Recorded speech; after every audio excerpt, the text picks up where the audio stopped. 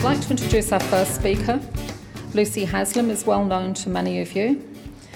She's a retired nurse who started campaigning for legalisation of medicinal cannabis when initially forced to access cannabis in the black market for her son Daniel, who was diagnosed with bowel cancer at age 20. And for those of you who saw the start of the documentary, you will have seen that. Lucy has been heavily involved in political discussions around the legalisation of medicinal cannabis and is widely credited as the driving force behind various state and federal initiatives aimed at legalising the drug. Together, Lucy and Dan started a Change.org petition which gained over 252,000 signatures. She and Daniel founded the United in Compassion. Lucy organised the first ever Australian Medicinal Cannabis Symposium in Tamworth in 2014, and some of you may have been there. This year's symposium was held in Melbourne in June. Lucy was featured on the ABC Australian Story in 2015. She was nominated for Australian of the Year award in 2016, and I think she'll be nominated again, and named in the Top 100 Women of Influence Awards 2016. I'd like you to welcome Lucy Haslam. Thank you.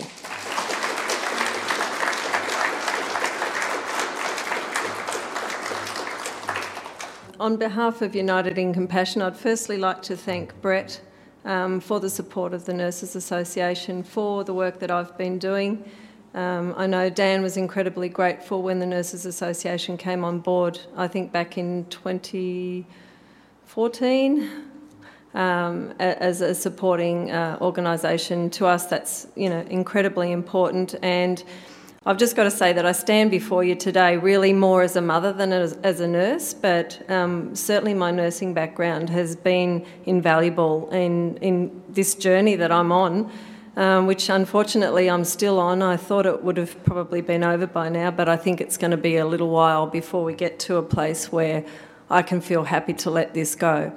So for the people that have been here for the beginning of the film, I apologise if there's a bit of duplication. I wasn't quite sure how many people would see the film before I spoke. So here we go. I do tend to waffle, so please someone wave at me if I'm starting to waffle. Okay, so January 2010 was where Dan's story began for us. We were a fairly ordinary family. I have 3 sons. Dan was my youngest. They were all very close in age, very close brothers, and I guess for us life was wonderful. We couldn't have really wished for much more. We were in a very happy place. Our kids were all becoming great young men. Dan was about to start his second year of university in Lismore, and unfortunately everything changed for us on the 5th of February in 2010 when he was diagnosed out of the blue with stage 4 bowel cancer.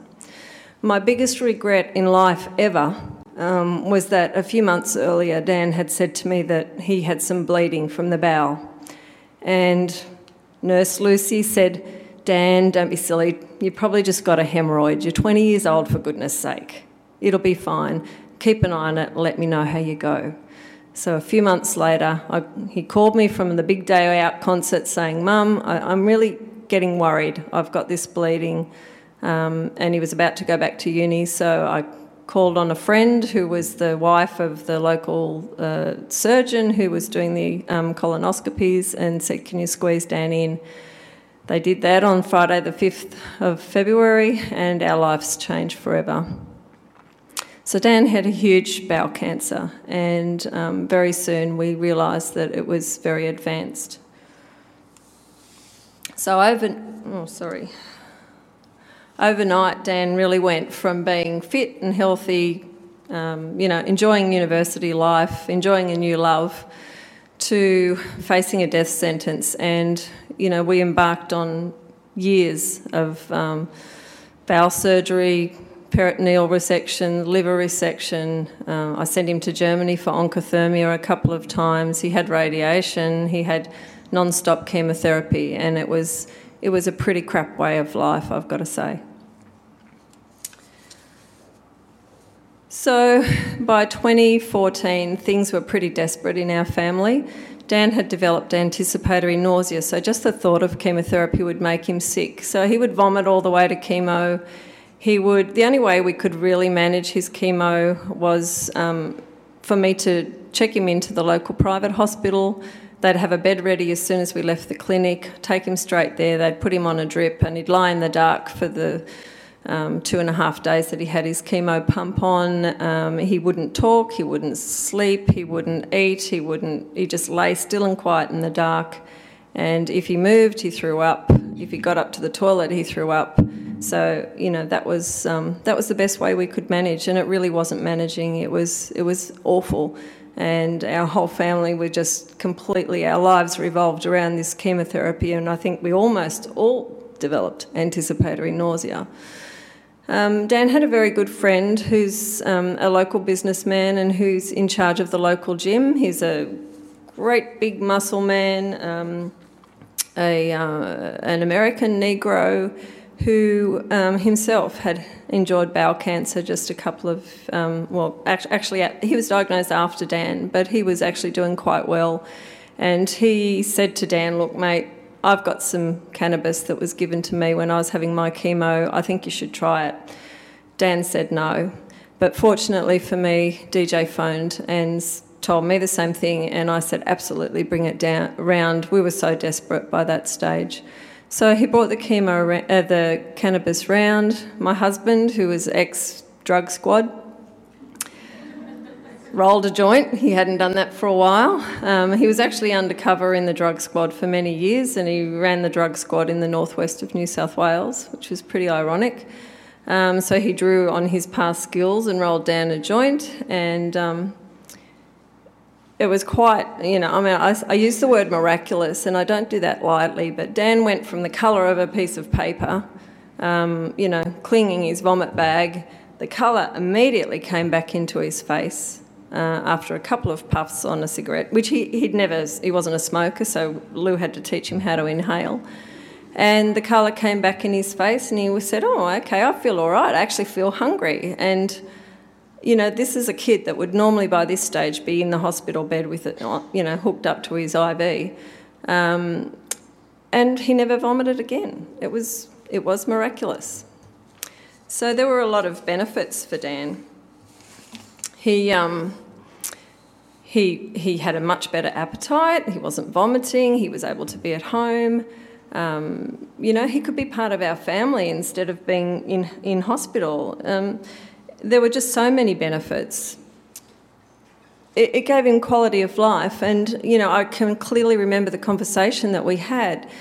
That very first day was, shit, if cannabis can do this for Dan, we have to fight for this. And we started toying with that idea, and the more I learned about cannabis, the more clear that became exactly what we had to do. But I wasn't naive, and I had all these really strong preconceptions about cannabis. I was brought up to think it was a really bad drug. It was a gateway drug that would cause schizophrenia. Isn't that what all nurses are taught? So you hit Google and you do look, and you look into the history, and, Brett alluded to the history, and it's quite incredible, the history around Prohibition. And when you realise all that stuff, you think, are we mad? Are we really that mad that we're still believing all that rubbish that they came out with around, the 1930s? And, it all coincided with the rise of DuPont and nylon and, the rise of the pharmaceutical industry. For many, many years, for decades, for about 8 decades, the harms have been exaggerated. Research has been stymied. The only research that was funded was research into the harms of cannabis. So no wonder we had this impression of cannabis. So while things were great with Dan, he was feeling much better, much more human, and much more like he could fight his disease. There was a downside, and that was that we were now criminals. And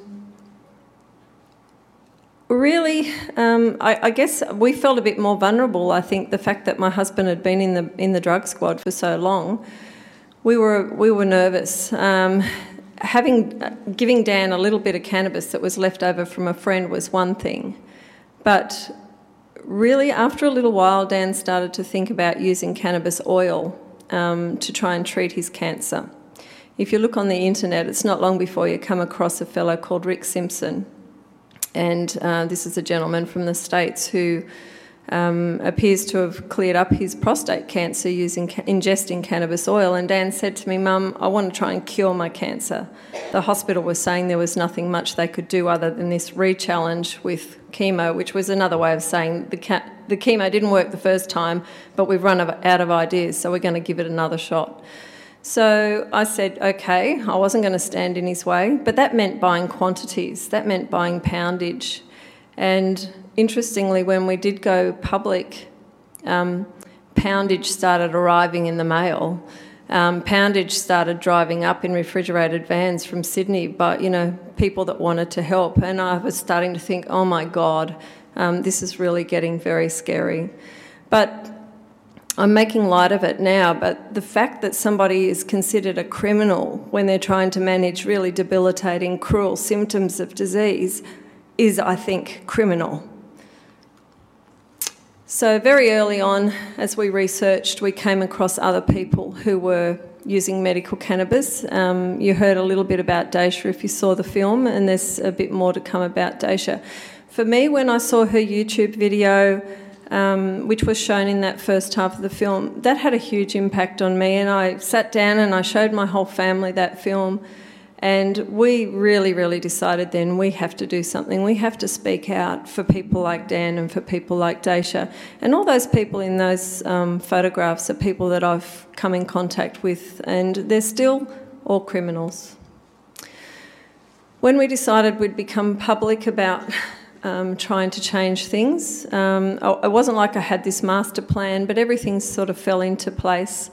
I'd contacted Dr. Alex Wodak, who'd made some submissions to the 2013 Senate inquiry in New South Wales, and I found his email address, and I was worried about Dan coming to harm, and he reassured me very quickly that Dan wouldn't come to any harm, and he put me in contact with the project who wanted to do a story on a current cannabis user, and that probably just launched everything. We did the story on the project. That same night I started the change.org petition.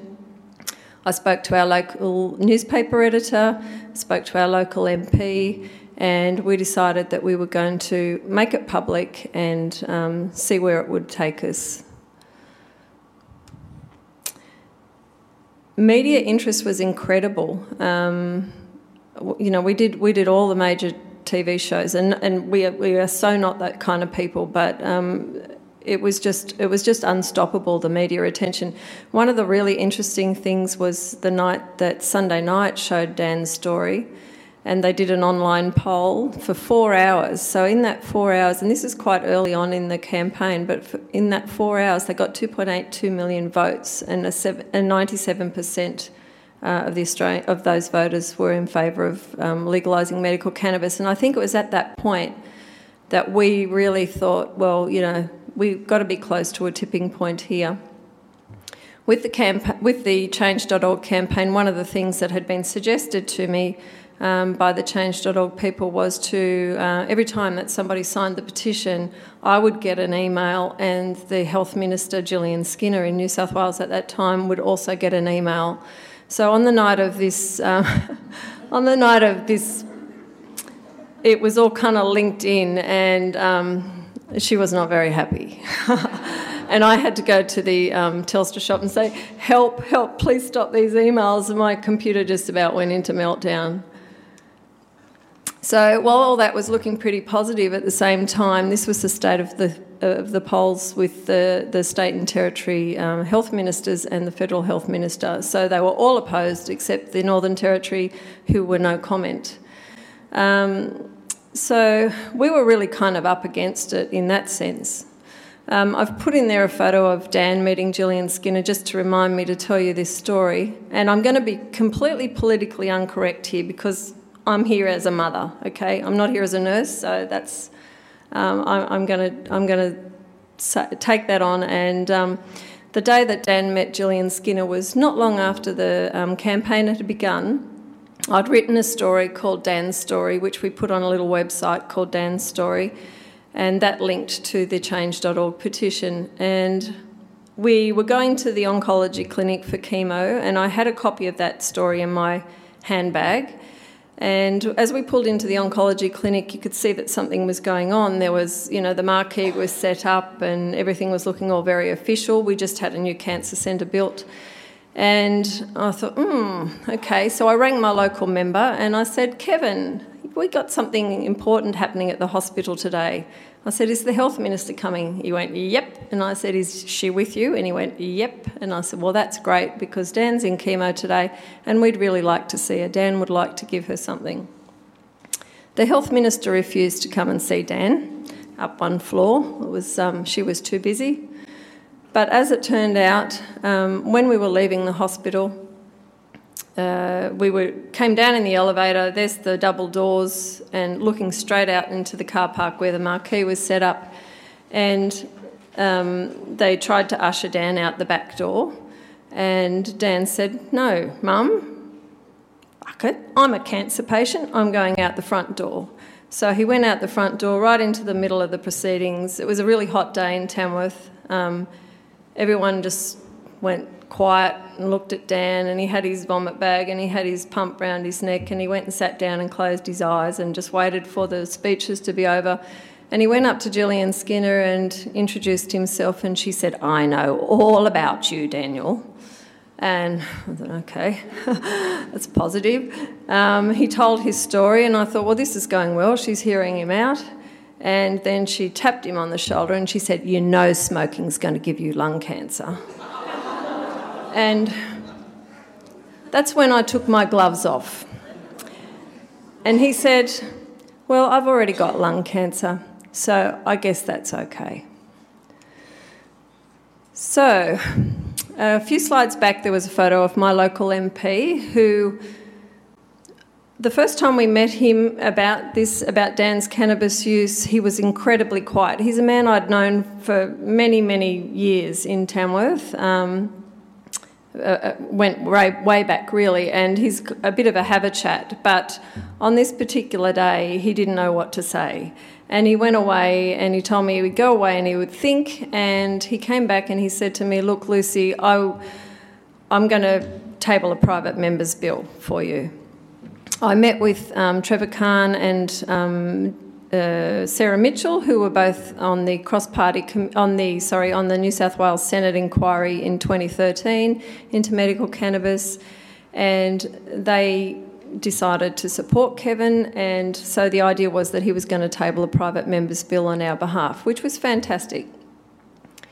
Unfortunately, or fortunately, however you look at it, along the track I asked to see Mike Baird.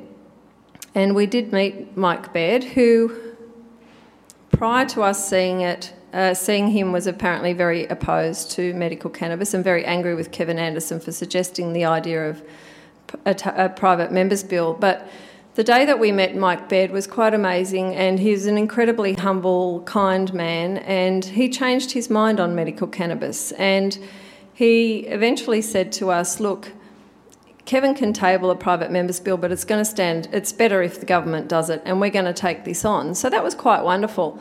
I'd been busily fundraising to try and get money together to support this private member's bill, and all of a sudden I had $50,000 in my pocket that I'd raised, and I ended up, when that happened, I said to Mike Baird, look, I've got $50,000. The best thing I can do with it is education. If I put on an event, will you help me fund it? So he matched it, and with that I put on in 2014 the inaugural 2014 Medicinal Cannabis Symposium in Tamworth, which Brett came along to, and it was the beginning of quite a lot of important things. So in that picture up there I have a photograph of a little girl. Her name is Caitlin Lambert. She's a Dravet syndrome sufferer, and her father was at the symposium. Her grandfather is Barry Lambert, and as a result of that, I had Sydney University speaking at the symposium. Sydney University were given a grant for $33.7 million. So that was a pretty positive thing to come out of the symposium. The other important thing was Helen Kapelos, who had been the presenter on the Sunday night program. She helped me organise the symposium and she agreed to host it. And just before, as we were organising the symposium, she said to me, "You know what, Lucy, this is a story that I feel so strongly about.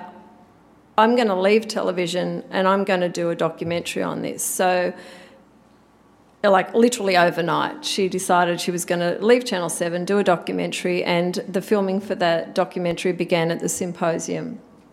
I invited very famous speakers to the symposium. Raphael Mechoulam was unable to come, but he sent Zach Klein, who's a filmmaker, standing there with him. Lester Grinspoon from Harvard, who was an emeritus psychiatrist from Harvard University, he actually had a story very similar to mine. His son was Daniel. His son was suffering from cancer. His mother got him cannabis. The cannabis helped him through his chemotherapy. So he was like my mirror self, and so he was able to present, and it was fairly wonderful actually. So some really good things came out of that. The clinical trials were announced by Mike Baird in New South Wales. The New South Wales government announced the Terminal Illness Cannabis Scheme, which is now called the Medicinal Cannabis Compassionate Users Scheme, after I lobbied them very hard to change that disgusting name. How anybody ever thought of that, I'll never know. The Lambert Initiative came out of that symposium. A federal cross-party committee was formed and began to work on a federal medical cannabis bill. The Victorian government started paediatric epilepsy trials, and that was in response to little Cooper Wallace. And all the time that all this positive stuff was happening, patients and carers were still being locked up. So that was in November of 2014, and just very shortly after that, Dan passed away, which was a day that we knew was going to come one day. But anyway, it is what it is. Unfortunately, Dan didn't live to see the documentary that Helen made, but just before he passed away, she'd actually been, as soon as the symposium was over, she went to Israel and did a lot of that filming that you've now seen. She came back just before Dan passed away and showed him a lot of that footage.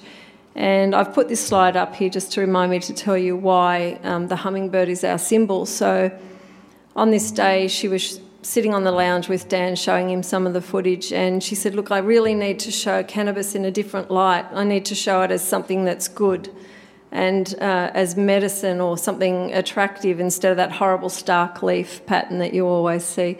And Dan said, "I can help you with that," and brought out his computer and showed her that photo of the hummingbird on the cannabis. And it was a photo from a fellow in America called Doobie Duck. So I wrote to Doobie Duck and said, his real name is Jeff Sheets, and I said, "Look, could we use your photograph?" And he was more than happy. He'd heard about Dan and said absolutely. And when we started looking at the symbolism of the hummingbird is a symbol for the truth.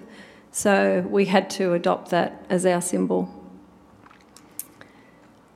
So things happened, obviously, it continued to happen politically.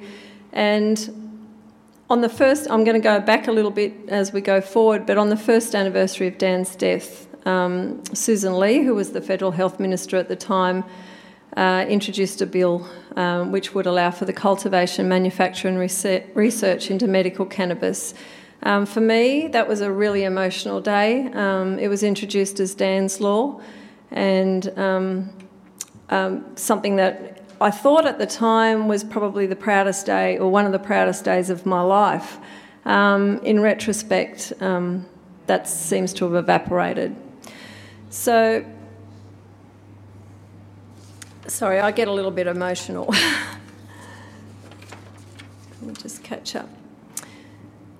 So, it was a very proud day, but I sit and I look back now and I think there were so many opportunities at that stage. We could look around the world, we could pick the best of what the world had done, But instead, I think we've gone down the very wrong road, and it really has affected so many patients, and that's what I want this to be about today, putting the focus back onto patients. So all of those people in those photographs are all people that I know and I've met. They're all people who are using medical cannabis, some for Parkinson's, some for CDKL5, some for cancer.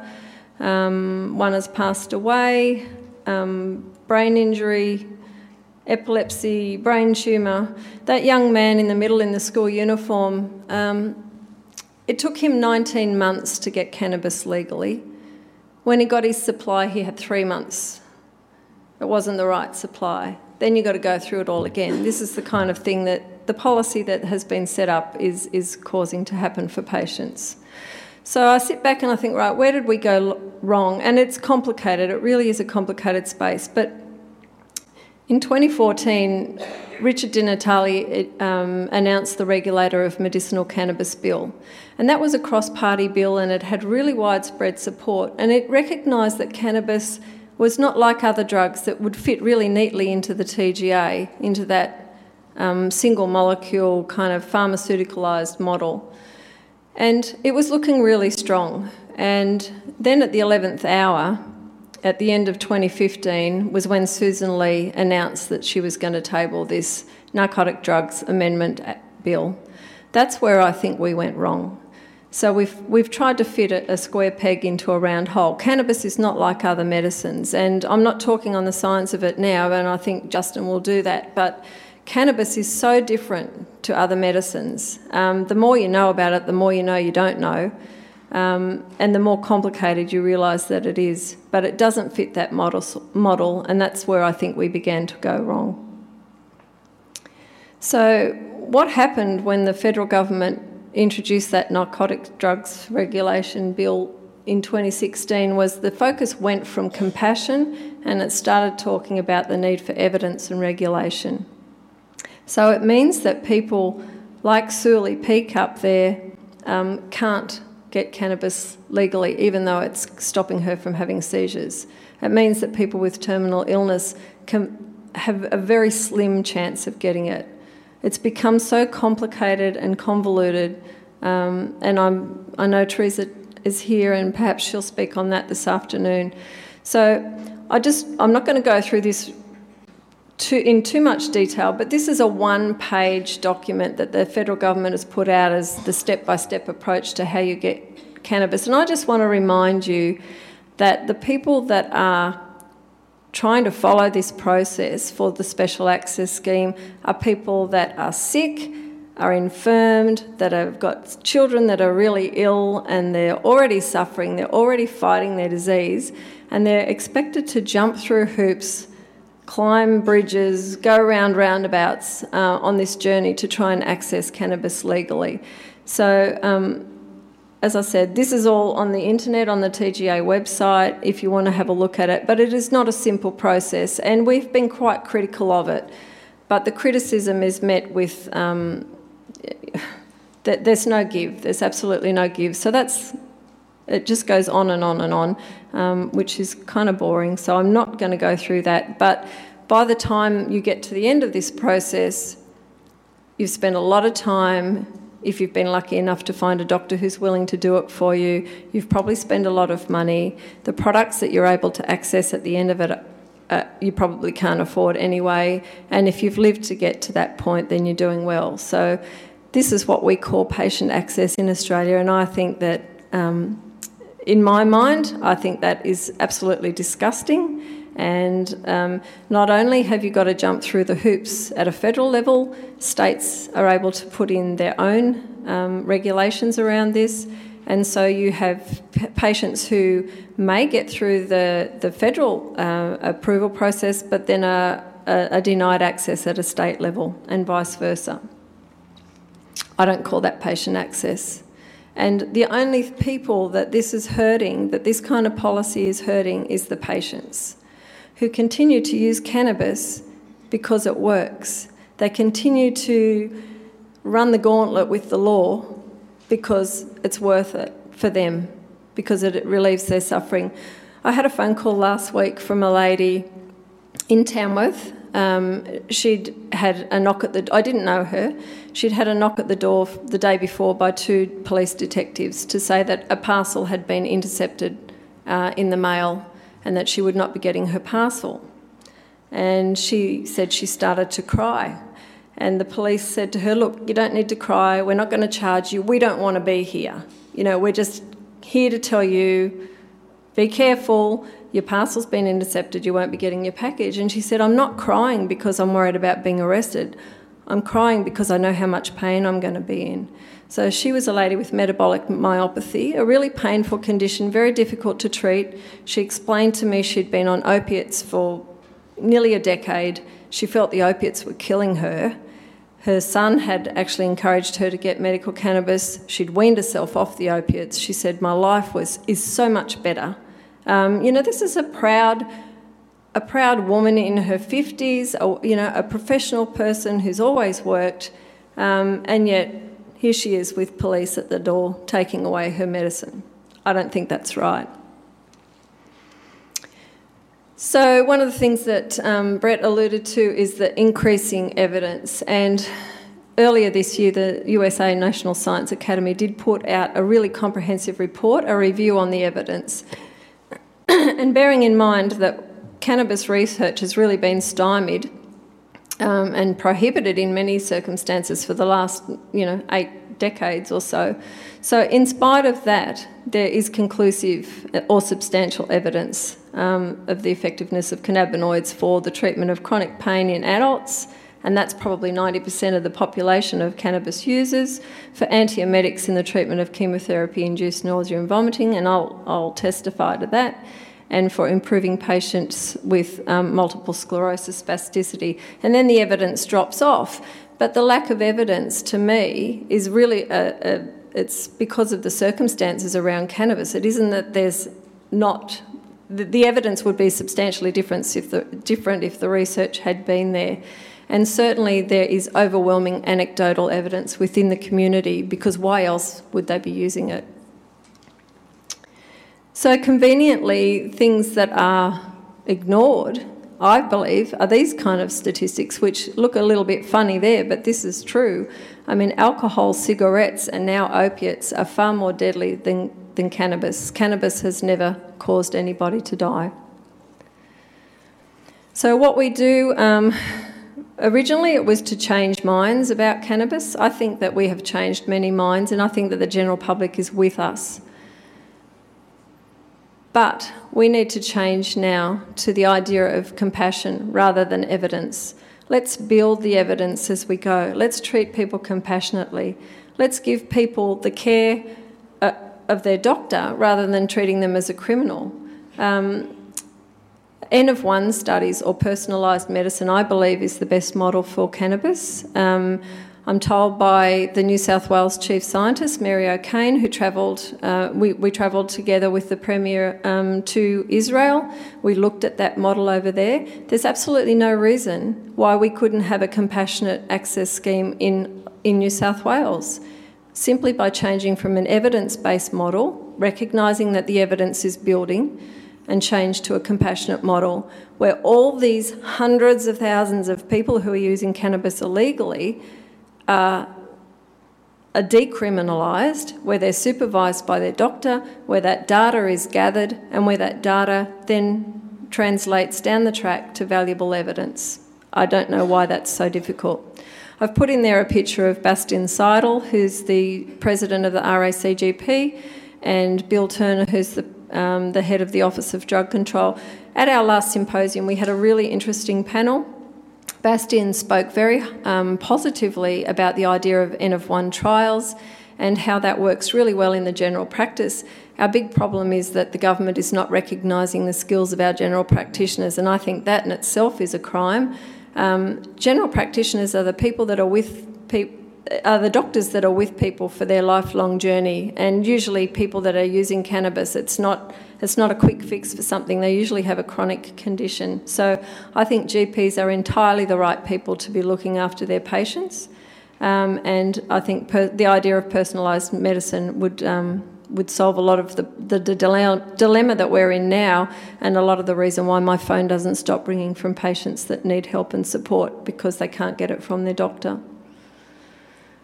The other interesting thing that Bill Turner said that day on the panel was that a person's previous use of cannabis should be can be recognised by the TGA as evidence of the efficacy of that treatment.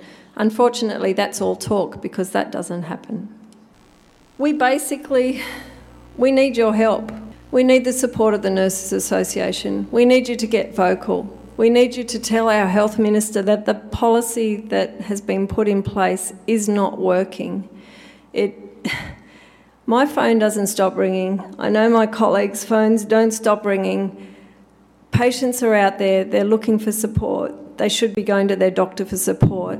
They've either got doctors that want to help but feel they can't because of the bullying that goes on within that fraternity, or you've got doctors that have what I call willful ignorance. They don't want to know. They say, go away, do what you got to do, don't tell me about it, I don't want to know.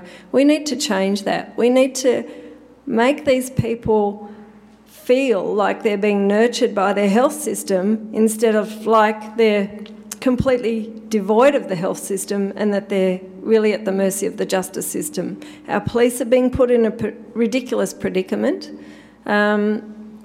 This isn't right. So we need the support of the Nurses Association, and hopefully I'm going to talk to Brett a little bit later, but really if nurses can support their patients, you'll be starting to see more and more of these patients because they are getting braver, they are deciding that they want to speak out, but there's still so much fear.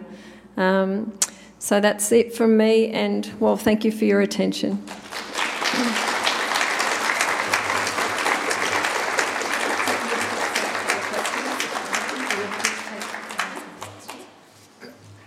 We're going to have a question session with the panel, and that's what I've asked you to put your questions. But are there any quick questions for Lucy before she goes, or indeed for Brett?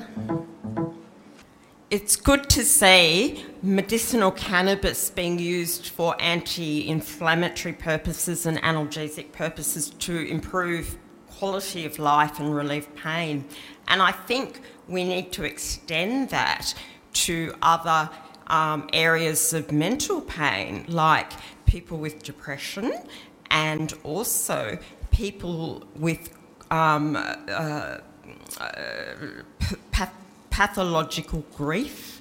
So I see it as not just the anti-inflammatory and the physical analgesic, but also mental health. It's not just that patients want it to get a high of dopamine. It's not just that. It really does help relieve depression and anxiety. And sorry, was there a question? I'm just conscious of the time, and we do have a psychiatrist speaking later on that will address some of the mental health issues. So it's really more a comment, but what I gather is that we have to administer cannabis in a safe form, not smoked and burnt. Okay, thank you. We've got a couple of minutes. If you'd like to keep your comments, if you have questions rather than comments at this stage, please just come to the microphone, please. Thank you. I don't understand why we didn't follow the Canadian model, because I worked over there 10 years ago and I was we were giving it out to patients in a mental health unit, acute mental health unit, mainly for depression and anxiety. So why are we 10 years behind here? Look, for whatever reason, the government has, I have my own theory on this, for the motives behind the government for going down the TGA model and the model that we've accepted. I mean, they felt that there was already a system in place and that, as I said, the square peg could be fitted into the round hole, which clearly hasn't worked. But, look, definitely many people are using it for mental health and many people are using it for all manner of things. And one thing that is interesting that you say there, I've mentioned about Canada. If you remember the lady with the child on the ground with the CDKL5 where she's administering cannabis via the tube, that family, a family of 6 children, have now moved to Canada. That lady, I contact her quite regularly. She wants to be living in Australia. She's an Australian. But she said, I can't get medicine for my daughter in Australia. So that's what's going to happen. And that's another sad fact about the way the federal government has gone about this. The states can implement their own systems and they all have really different views. It doesn't seem to matter what party they are. It's more about the bureaucracy, because we know this is all about the bureaucracy. But in America, you ended up with a situation where you had refugees based on what state they were in. People were travelling interstate or moving states. Charlotte Figge, Charlotte's Web was only available in some states, so you saw this mass influx of families with children with epilepsy moving to a state where they could get CBD or Charlotte's Web for their children. I mean, we had the opportunity to do this so right. How could it have gone so wrong? But part of the problem is the government won't even admit that there's a problem.